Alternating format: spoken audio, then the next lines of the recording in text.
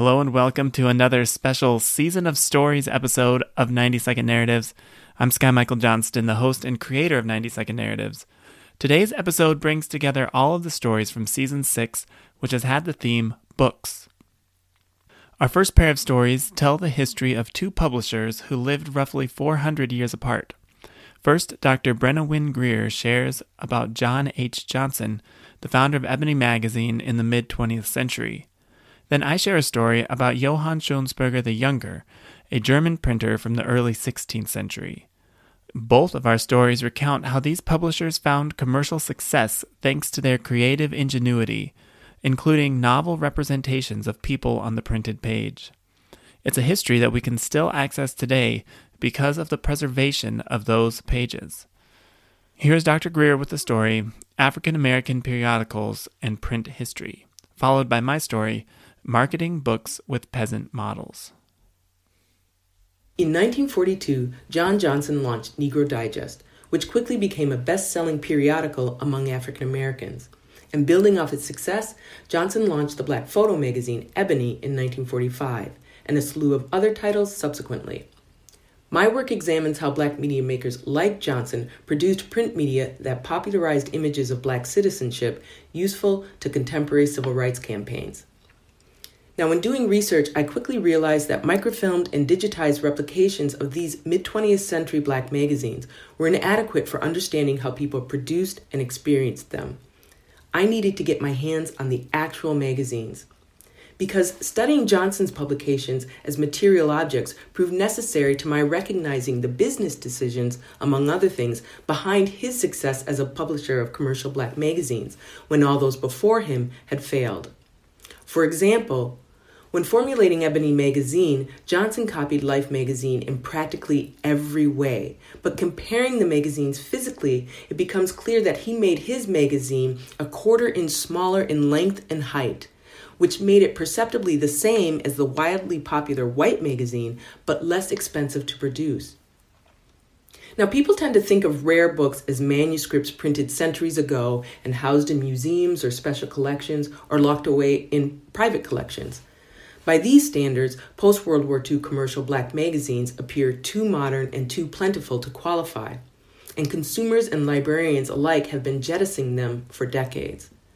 But as I learned in my research, as print objects, the actual magazines are essential to historians' ability to reconstruct histories of black culture, capitalism, and citizenship, not to mention histories of 20th century printing and publishing. It's imperative, then, that scholars, archivists, and collectors all recognize these magazines as the antiquities that they are, no less worthy of preservation and serious study than those books conventionally considered rare. This story is about one of the earliest models to appear on the printed page, the 16th century German peasant. Let me explain how this came about. Today we see images of models on just about anything that's printed. Newspapers, magazines, books, brochures, billboards, cereal boxes, endless digital media. Well, the idea for a print model was already put into practice during the first decades of mass printing in Europe.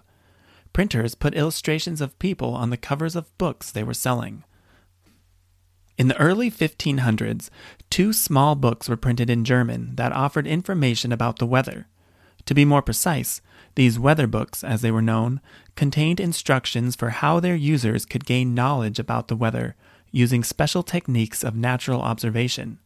For instance, if the sky looks a certain way, it means rain is coming, and so forth. In 1513, a savvy printer had a creative marketing idea. He was Johann Schonsberger the Younger, and he came from a family of successful printers in Augsburg, one of Europe's first centers of printing. And on the cover of one of the weather books, he put a small woodcut image of two peasants, a woman and a man, outside pointing and looking up at the sky. They were modeling everyday people putting the information in the book to use. Schonsberger's marketing ploy was evidently a success, because as the books went on to be 16th century bestsellers, many subsequent printers of the books copied Schonsberger's strategy and also put images of peasants actively observing nature on their covers. I have called the figure collectively portrayed in these books the peasant naturalist, a common person creating natural knowledge based on skillful observation. Depictions of early modern European peasants participating in this kind of activity broaden our perceptions of a class of people who are often remembered as being superstitious and seen in a pejorative light. The subjects of our first stories today spanned hundreds of years of print production in Europe and the United States. But what were books like in Europe around the time that print was first introduced there? Our next storyteller, Dr. Melissa Reynolds, is an expert on this very topic. Her story, a late medieval how-to book, traces important developments in handwritten manuscripts in the 15th century. Nicholas Nesbit was an experienced healer in 15th century England. He knew how to apply ointments for cuts or bruises, how to staunch a bleeding wound, and how to brew special drinks to cure ailing patients. Even so, his skills as a healer would be lost to time if he hadn't chosen to put his knowledge in writing and compose a how-to book of surgical techniques. He copied out the recipes for ointments and salves and special drinks that he used in his own practice, most of which we can trace back to earlier Latin medical manuals written by university faculty in the 13th and 14th centuries. But he also added his own commentary to these recipes. He explained how to locate and harvest local herbal ingredients that were cheaper to use, but just as effective as the original recipes. He described his special techniques for the application of salves or ointments.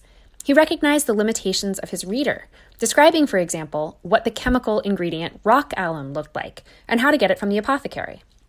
At one point, he even reflected on the work of writing, asking, rhetorically, why he was still copying more recipes when those he'd included already were good enough. Nesbit was a real pioneer at a time when book learning was just beginning to move out of Latin and into the languages people spoke. He recognized that writing was a means to elevate his status as an expert healer and a means to preserve his knowledge for posterity. By some lucky chance, his small surgical manual survived for over 500 years in the Ashmole collection at the Bodleian Library at Oxford University, where we can still read and appreciate his medical skill today. In one way or another, all of these stories have emphasized that books are material objects. Our next two stories go into even more detail about the physical materials that books were made out of and the objects that were used to create them. Our next storytellers are Dr. Daniel Bellengrad with the story Paper and Books in Early Modern Europe, and Jessie Wei-Shen Chen with the story Creating the Images in Early Modern Printed Books.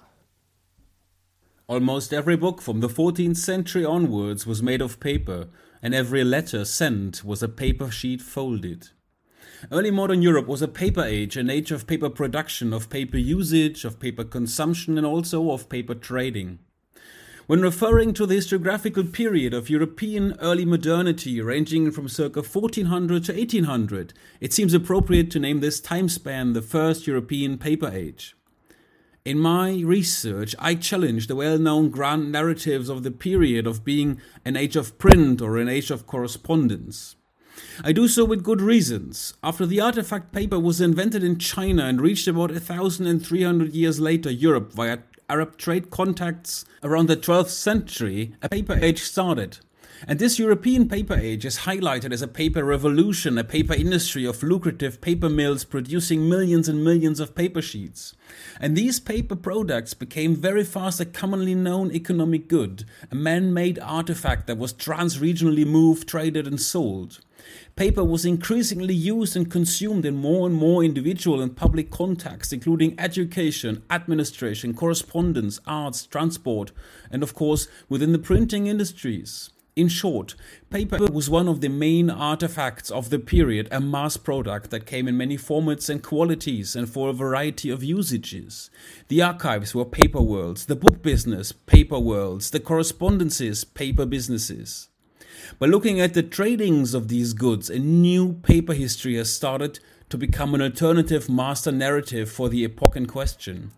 My own research is part of this looming new paper history and combines book history with a focus on the material conditions of a paper-using culture. The future of book history will have to engage with more paper flows. If a 16th century European author, printer, or publisher wanted to include pictures in a book, they had several options. Woodcut, engraving, and etching are printmaking techniques that were already available to produce and reproduce printed images and book illustrations in the early modern period, approximately between the years 1400 to 1800. Although engraving and etching became the preferred forms for printed images during this period, the most copiously illustrated books still regularly employed woodcuts, because text and images could be printed together, which saved production time and cost.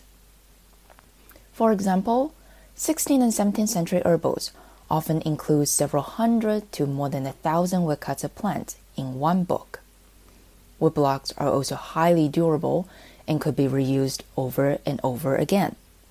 The blocks of these botanical illustrations printed not only the woodcuts for the initial publications, but also for the reprints, new editions, or translations of the books, and sometimes for different titles altogether. To see some examples of early modern European woodblocks, the Museum Plantamoretus in Antwerp recently digitized about 14,000 blocks in their collections. From decorative initials to emblematic or epistemic illustrations, these printing blocks adorn books that cover various subjects. While it is impressive that such a large number of blocks survived many historical events throughout the past centuries, this mass collection is only the tip of the iceberg of the tens of thousands of historical printing blocks that are now mostly lost, destroyed, or repurposed. When seeing pictures in early modern books next time, remember the blocks and plates that were hard at work to impress them. Did you know that 90-Second Narratives and many of our storytellers, including Daniel Bellengrad and Jesse Wei-Shen Chen, are on Twitter? If you're a Twitter person, please follow the podcast at 90sec Narratives. That's 90SEC Narratives. And you can connect with me and all the podcast storytellers who are on Twitter. That's what the podcast is all about, connecting you with historians, creating a space for you to hear historians in their own voices. And Twitter is another great way to connect and a place to access some of the visual content that our storytellers create. Our last two stories today offer examples of the important relationship between Christianity and the printed book. It's a fascinating relationship from whichever way you look at it. Even in these two stories, it's tough to say, is print influencing Christianity? Is Christianity influencing print? It's definitely both, and is an intertwined history. Here are the stories, Books, Translations, and Audiences, told by Dr. Samuel B. Keeley, and Religion and the Business of Books, told by Dr. Scott McLaren. In the 19th century, an ever-increasing volume of political and religious debates played out in the public sphere of printed books and journals. At the same time, more and more books were being translated and adapted for ever-expanding audiences in other countries. These translations could often give authors extra opportunities for success in new markets. Take the case of Christian Karl Josias von Bunsen, who was the Prussian ambassador to England between 1840 and 1854. A deeply pious Christian and Anglophile, Bunsen constantly attempted in his career to bring Prussia and England closer together, not just at the level of diplomacy and statecraft, but also using strategies of cultural, religious, or literary exchange. Among other religiously themed works, Bunsen had published a book of Germanic prayers and songs. In 1833, the Versuch eines allgemeinen Gesang und Gebetsbuch, or Attempt at a Common Book of Prayer and Song, influenced deeply by the Anglican Book of Common Prayer. The book had sold a modest but unimpressive amount in the German states, so it was not until Bunsen met a pair of women in England that his work enjoyed true success. Susanna and Catherine Winkworth had both studied in Germany as students and shared Bunsen's religious convictions, as well as his motivations to bring Germanic sacred music, prayers, and poetry to English audiences. The Winkworth's translation of Bunsen's book was published as the Lyra Germanica in 1855, and the sisters worked closely with Bunsen in translating his other works into English as well. It is through the Winkworth sisters that Bunsen's work probably had the most proliferation, with the Lyra Germanica selling out over 42 reprintings of 2 different editions by the end of the 19th century, including 2 reprintings in the United States. It is still available today, with the recent editions being published in 2005 and 2013. My research examines Bunsen's career and the construction of its transnational network. I just think that it's fascinating to see how ideas, religious or otherwise, can find new audiences across time and space through translation. When is a book not just a book? Well, as almost any cultural historian can tell you, a book is almost never just a book. In fact, defining what a book is no easy task, which is funny because most of us are surrounded by books all the time. So, what is a book? Obviously, a book is a text. A book is also, at least most of the time, a material object. But a book can also be seen as a form of cultural transaction. And as one of the first mass-produced commodities, it can also open a window on early industrial business practices that have come to dominate the modern world. For me, religious contexts are one of the best places to study book culture. After all, the relationship between religion and the recorded word is profound and ancient. My own work concentrates on a form of evangelicalism known as Methodism, a branch of Christianity that places an especially strong emphasis on the written word. Methodists were the first denomination in America to establish their own publishing house. And America was a tough market in which to succeed. But the Methodists did succeed, and how? By the middle of the 19th century, their publishing house had grown to become the largest publisher in the whole world. How did they manage that? A powerful and early form of branding. Their book advertisements drew no attention to the prices, to the quality of manufacture, or even the spiritual value of their contents. Instead, they reminded customers that profits from the sale of their books went back into the charitable work of the wider church. Buying a book from anyone else wasn't just disloyal, it was a kind of theft from God's work.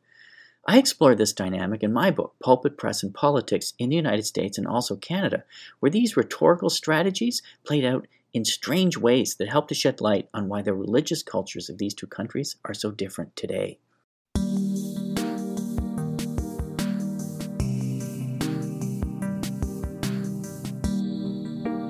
Thank you for joining me on this season's exploration of the history of the book, and thank you to our storytellers for their fascinating and detailed investigation of print and book history.